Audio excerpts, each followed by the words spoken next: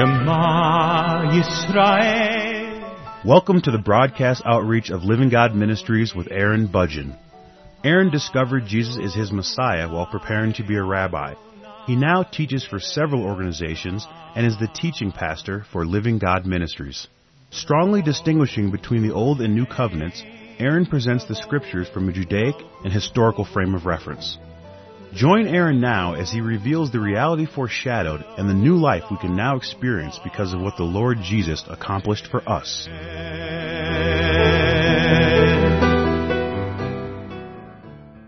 I'm presenting a series of programs on the subject of the arrest and the trials of the Lord Jesus, and today's program is a continuation of the previous broadcast. Now, in the previous broadcast, I was explaining the trial that Jesus had before Annas.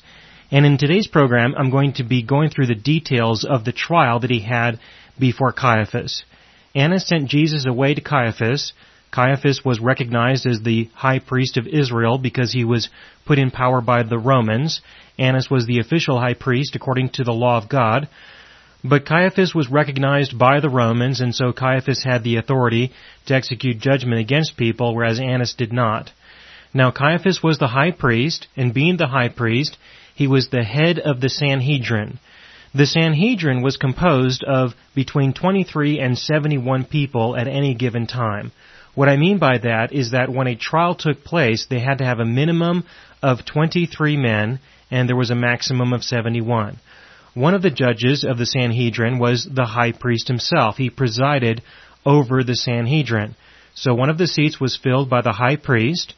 24 seats were held by the chief priests. There were 24 chief priests in Israel at any given time, and they held a seat on the Sanhedrin. They were Sadducees. And then 24 seats were held by Pharisees, and then the remaining 22 seats were held by the scribes. Now, the Pharisees and the scribes agreed together theologically and politically for the most part, and so they were considered to be the opposition to the Sadducees, who were recognized as the high priest and the chief priests. Now, if any seat was open because somebody was not able to attend for whatever reason, if there was a seat that was open, the seat could be filled with Sadducees. That was the procedure in order to fill any empty seats, but it was not necessary to have all of the seats filled. Now, according to the records that we have, the Lord Jesus was taken to the house of Caiaphas, and a trial took place there. When Jesus arrived, the Sanhedrin was assembled, which was composed of the high priest. The chief priests were there. Apparently there were some Pharisees and scribes, but we don't know exactly how many people were actually there. What we do know is that Nicodemus was not in attendance and Joseph of Arimathea was not in attendance. Both of them had a seat on the Sanhedrin at this time, and so there were at most 69 official members. The other two seats could be filled very easily by somebody else who was there who was also a Sadducee. And so this is the setting, this is the circumstance. Now, there are a number of laws that they are violating, a number of their own laws of the Sanhedrin, and of course these laws can be found in the Talmudic writings on the Sanhedrin. The book of Sanhedrin describes all of these laws that I'm referring to, and a lot more. There is a lot of information concerning how they are to manage themselves, how they were to select witnesses, how they were to disqualify witnesses, their procedures concerning how they would hold trials. Everything is well documented. There's no lack of information concerning how they are to operate. And there were many laws that they violated. I'm just pointing out some of the most obvious ones. Now, whenever they held a trial, it had to be held in a public place, and there was a place called the Hall of Judgment in the temple compound that all criminal trials were supposed to be held in. The fact that they are holding this trial outside of the Hall of Judgment in the temple compound is in violation of their laws. Probably the most important reason for why all trials had to be held there was so that the trial would be public, and if anybody in the public had an interest in what was taking place, then they knew exactly where to go in order to witness the trial taking place. If anybody was going to be a witness, they would know where they need to go. If anybody had additional information concerning the circumstances that people were passing judgment on, they would know where to go. Everybody would know that that is where you go. Now, in addition to this, all trials had to be held during the day. They had to be held after the morning sacrifice. The reason for this, again, was to ensure that all trials were public and nothing was done in secret, so no conspiracy could take place. Of course, this trial is happening at night because it is the result of a conspiracy. And so that is why they are all gathered here together in the middle of the night trying to find some way to pass judgment against the Lord Jesus. Now, there are several parallel passages that we have in the New Testament that we can turn to study these events, but I'm going to focus on Matthew's testimony in Matthew chapter 26. Beginning in Matthew chapter 26, verse 57, it says, "Those who had seized Jesus led him away to Caiaphas, the high priest, where the scribes and the elders were gathered together." Peter was following him in verse 58. In verse 59, it says, "Now the chief priests and the whole council kept trying to obtain false testimony against Jesus, so that they might put him to death." Now, of course, they did not have the authority to put him to death, but they could pass judgment against him. They might be able to find some way to compile enough evidence to present to the Romans so that the Romans would perform the execution. But they themselves did not have the authority to execute anyone because the Romans did not permit that. The Romans were in power at this time, and so all they can do is hold a trial, pass judgment, but they cannot follow through with an execution. They need their approval, they need the Romans' approval in order to accomplish that. Now in verse 59, there are many details that I think you should understand. The first thing is that they're looking for false testimony against Jesus. Well, that certainly is a problem, because if they had valid testimony, they could just use that. So just the notion that they're seeking false testimony should tell you that they are definitely violating their own laws. They are not supposed to be passing judgment on the basis of false testimony, especially testimony that they obtained themselves. Now it does say in verse 59 that the chief priests and the whole council kept trying to obtain false testimony. And there's a serious problem here, that the entire council is looking for false testimony. The most important thing to understand is that there was no one who was not looking for false testimony. In other words, there is no one who was speaking on behalf or testifying on behalf of the Lord Jesus. This is a violation of the laws of the Sanhedrin. All of the judges and all of the witnesses and all of the participants, they could all argue in favor of acquittal, but they could not all argue in favor of conviction. They could not all seek conviction. Somebody had to be seeking Jesus' interests. There had to be someone who was there. According to their laws, if there was no one who was speaking on behalf of the person who was there to defend himself, if there was no one who was seeking his acquittal, then he had to be released, because according to their laws, there was a conspiracy taking place, and the one who was there on trial had to be innocent, because somebody would have spoken on his behalf. And so this was a very important law of the Sanhedrin in order to ensure that things ran properly, and that is not what is happening here. In addition to that, they did not ask him to defend himself before they started looking for witnesses. False witnesses, of course, but witnesses of any kind. Because the procedure, according to the laws of the Sanhedrin, was that there was to first be the defense and then the accusation. Annas did accommodate this to a certain extent, but Jesus did not give any defense. Instead, he demanded that Annas find some witnesses. In this case, they should have given him an opportunity to defend himself, and the witnesses had to be present so that Jesus could see who his accusers were, so that he, as the accused, could defend himself in the appropriate context. So there was a procedural violation that was taking place here, that there first had to be the defense and then the accusation, and they were searching for the accusation before the defense. Now continuing in Matthew chapter 26 verse 60, it says, "They did not find any, even though many false witnesses came forward. But later on 2 came forward and said, 'This man stated, I am able to destroy the temple of God and to rebuild it in 3 days.'" So there were several people who were willing to come forward and bear false witness. There were many people who were willing to give false testimony.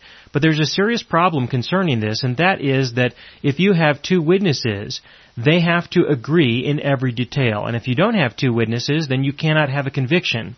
According to Deuteronomy chapter 17, verse 6, that's Deuteronomy chapter 17, verse 6, and Deuteronomy chapter 19, verse 15, that's Deuteronomy chapter 19, verse 15, every trial had to have a minimum of 2 witnesses.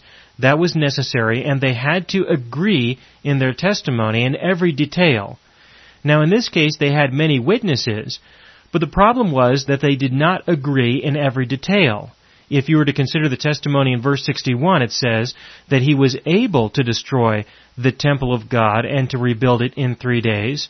But there's a parallel passage to this, and this is found in Mark chapter 14, verse 58, where the witness said that he will destroy the temple. So what's it going to be? Is he able to destroy the temple and raise it up in 3 days? Or will he destroy the temple and raise it up in 3 days? And you might think that this is not very important, but it is. It's very important, especially for these people who are trying to find some way to convict the Lord Jesus over something, over anything, that they can officially codify, package up, and deliver to the public when the public wakes up in the morning. They're going to have to say something, and it has to be valid. It has to be acceptable to the people. There has to be something believable there. Even if it's all false testimony, it still has to be believable. Now, considering what was documented here, please understand that there was no law that said that a person could be convicted and put to death because they claim that they are able to destroy the temple, or even if they say that they will destroy the temple.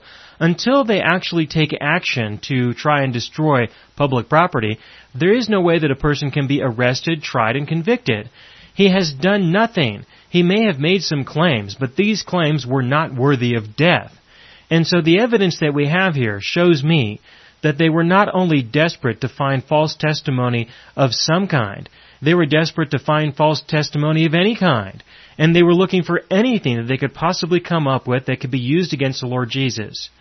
Now, these people know what they're doing. There's no question about their abilities. There's no question about their knowledge of the law, their knowledge about these things. Why is it that they're struggling with this? Well, the reason why they were struggling with this was because they were not very well prepared.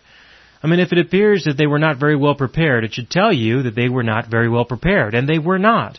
They had already conspired with each other. They had already conspired and agreed that they were not going to act on this night. They were not going to act during the Passover. So there was no need for them to have everything together by this time. They had determined that they were not going to do anything on the Passover. It was the Lord Jesus who forced them to act at a time when they were not prepared to act, at a time when they were totally disorganized. They were totally unprepared. And the way that he did that was by exposing Judas at the Passover meal. When he exposed Judas, Judas went back and told them that Jesus knew about the conspiracy and that he knew that Judas was part of the conspiracy, and so they needed to act right then and there, or they may never have an opportunity to locate, arrest, and try the Lord Jesus to have him convicted and put to death. This could very well have been their best opportunity ever, and so they took it even though they were totally disorganized. So continuing on into verse 62, it says, "The high priest stood up and said to him, 'Do you not answer? What is it that these men are testifying against you?'" Well, again, he is violating the laws of the Sanhedrin by expecting Jesus to defend himself after the accusations. He's not to defend himself after the accusations. First is to be the defense, and then the accusations. Now, there is a philosophical reason for this, and that is that people were to be assumed innocent before guilty. And so to provide the defendant an opportunity to defend themselves in advance kind of sets the bias, sets the tone for the entire trial. It turns out that people have a tendency to believe the first thing that they hear. And so if they hear an accusation against somebody else, then they'll have a bias against that individual. If they hear the defense first, before the accusation, then they might have a bias towards the individual that the individual is innocent. This is a philosophical concept that was put into the laws of the Sanhedrin in order to provide people with a greater opportunity to defend themselves in the event that there is a trial.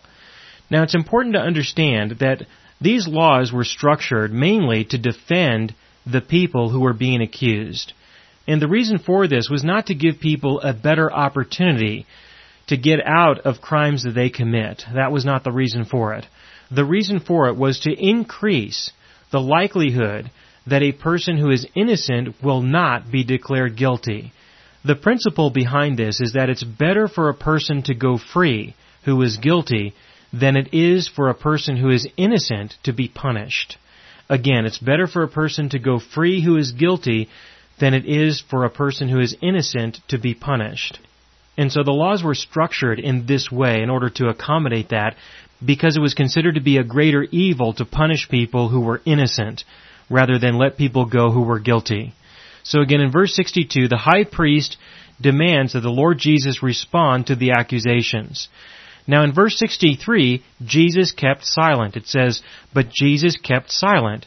And the high priest said to him, I adjure you by the living God that you tell us whether you are the Christ, the Son of God." Okay, so first of all, in verse 62, the high priest demands that he respond to the accusations that are placed against him. And he doesn't respond to those. Why would he not defend himself? Well, the reason why is because, according to the laws of the Sanhedrin, you were to never give the defendant an opportunity to testify against themselves. That's why they had to give their defense before an accusation, because if they spoke after the accusation, then whatever they say might be used against them. And so there was to never be an allowance for the accused, after they have been accused, to testify against themselves. So the high priest tries to get him to do this. This is in violation of his laws. And then he follows it up in verse 63 with something else, with another accusation. Tell us whether you are the Christ, the Son of God. Okay, now first of all, there's no law that says that he cannot be the Son of God. There's no law that says that he cannot be the Christ. And so it's not as though he's really making an accusation officially. He's looking for an opportunity to make an accusation. In verse 64, Jesus said to him, he responded to this one, he said, "You have said it yourself. Nevertheless, I tell you, hereafter you will see the Son of Man sitting at the right hand of power and coming on the clouds of heaven." Now, declaring himself to be the Son of Man, he is definitely declaring himself to be the Messiah. This was well understood in the Scriptures. He's definitely declaring himself to be who he has always claimed to be. There's no confusion about who he is at all, except for the people who don't believe him. So then what do? In verse 65, then the high priest tore his robes and said, "He has blasphemed. What further need do we have of witnesses? Behold, you have now heard the blasphemy." Okay, there are a number of problems with what he has just said here. The first thing that he has said is that Jesus is guilty of blasphemy because of his own testimony, and that was unacceptable. A person could not be convicted on the basis of their own testimony. The reason why, of course, is because the person might be trying to protect somebody else, or they might be suicidal, things like that. There had to be witnesses. He says that there is no need for witnesses. Well, of course there is a need for witnesses. There is always a need for witnesses. He is not following through with the proper procedure concerning a trial. And so he skips over these things, and by doing so, he violates the laws of the Sanhedrin. Now he tears his robes, and this is a serious violation of the law, according to Leviticus chapter 21, verse 10. That is Leviticus chapter 21, verse 10. The high priest was never permitted to tear his clothes. Now there is a philosophical reason for this, and that is that the tearing of a person's clothes was considered to be an expression of emotion. And the high priest is the head of the Sanhedrin. He was not permitted to show any emotion. He had to make decisions on the basis of what the truth was, not on the basis of how he felt. How you feel has nothing to do with the truth. It never has, it never will. Our feelings are nothing more than the results of whatever it is that we are thinking. And we could be thinking things that are true or things that are not true. It doesn't matter. The point is that the high priest had to make decisions on the basis of facts and on the basis of truth. For him to show that he is making a decision through his emotions is in violation of the Levitical law concerning the high priest. In addition to that, he says that Jesus has blasphemed. Now this is very complicated. What does it mean to blaspheme? Well, to blaspheme means that you are declaring yourself to be God. That's really what it means. It doesn't mean that you include God's name in a phrase that would be considered to be a curse. That's not what it means. It means that you are identifying yourself as being the same as or equal with the living God. Now, according to the laws of the Sanhedrin, there was no way for anyone to commit blasphemy unless the actual name of God was pronounced. Now, there is no Mosaic law that declares this. This was a Talmudic law. This was a law that they came up with that was separate from the law of Moses.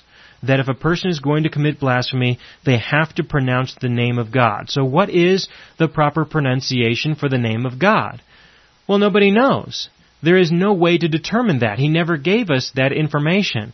There certainly are many opinions concerning what the pronunciation might be. There are many options that people have presented, but these are all wrong.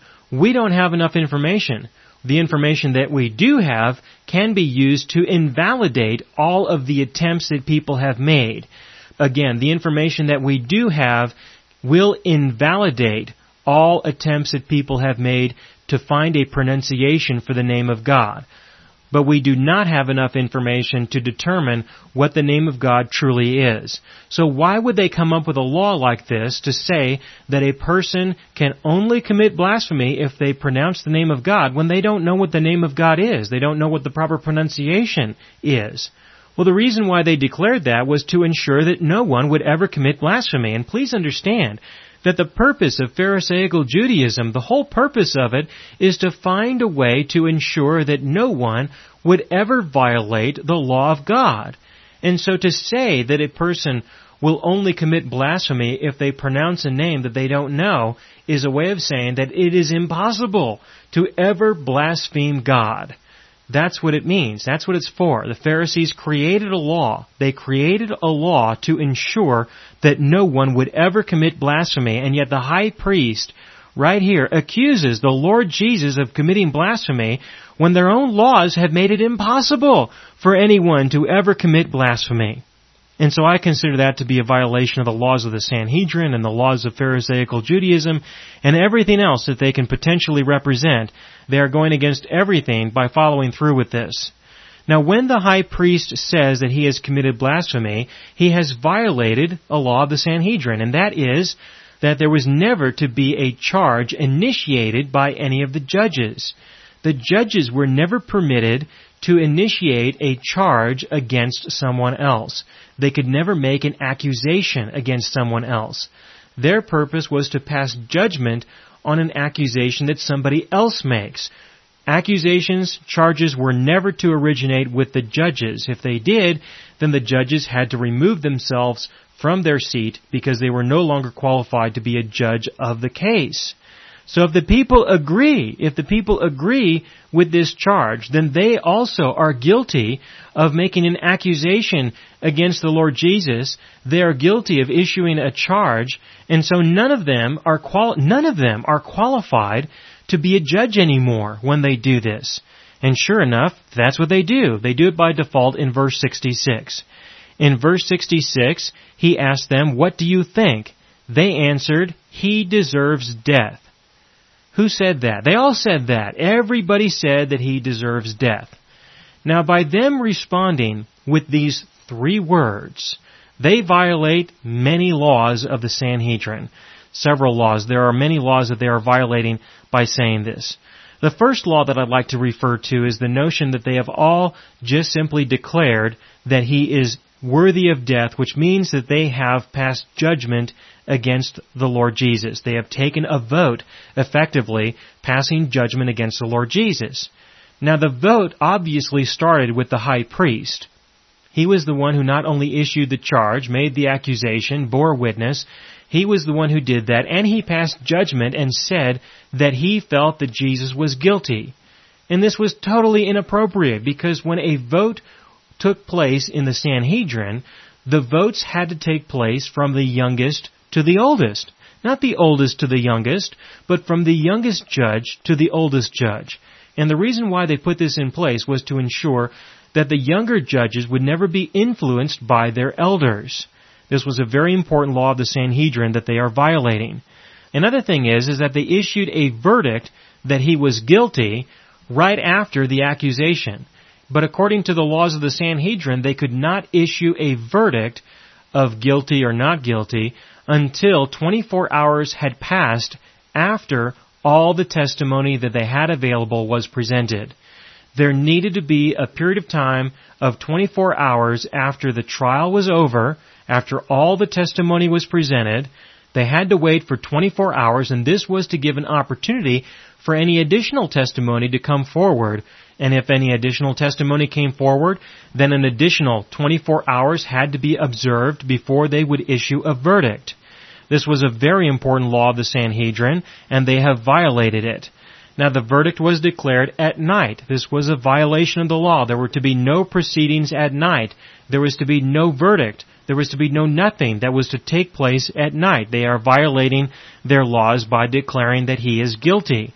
Now by saying that he is guilty of death, that he needs to be put to death, not only are they declaring that he is guilty, but they are also giving the punishment that has to be executed upon the guilty individual. And this is a violation of the law as well. Between the guilty verdict and the punishment, there needed to be 72 hours. The verdict and the punishment were to be separated by 72 hours. And the reason why there had to be 72 hours was to allow for additional testimony to arrive. In the event that a person is declared to be guilty, somebody will hear of this, and perhaps they might come to the person's aid and say, you know what, I've got some additional information that will show that this person really isn't guilty. But I didn't think that it was necessary for me to present it because I didn't think it would go this far. So they allowed an additional 72 hours between the guilty verdict and the punishment, the judgment. They allowed for that, again, in order to protect the innocent. Well, I am out of time for this broadcast. I'm just about done with the trial. I don't have very much more to go, but there is enough that I do need to do one more program in order to complete this study. And so I will continue in the next broadcast.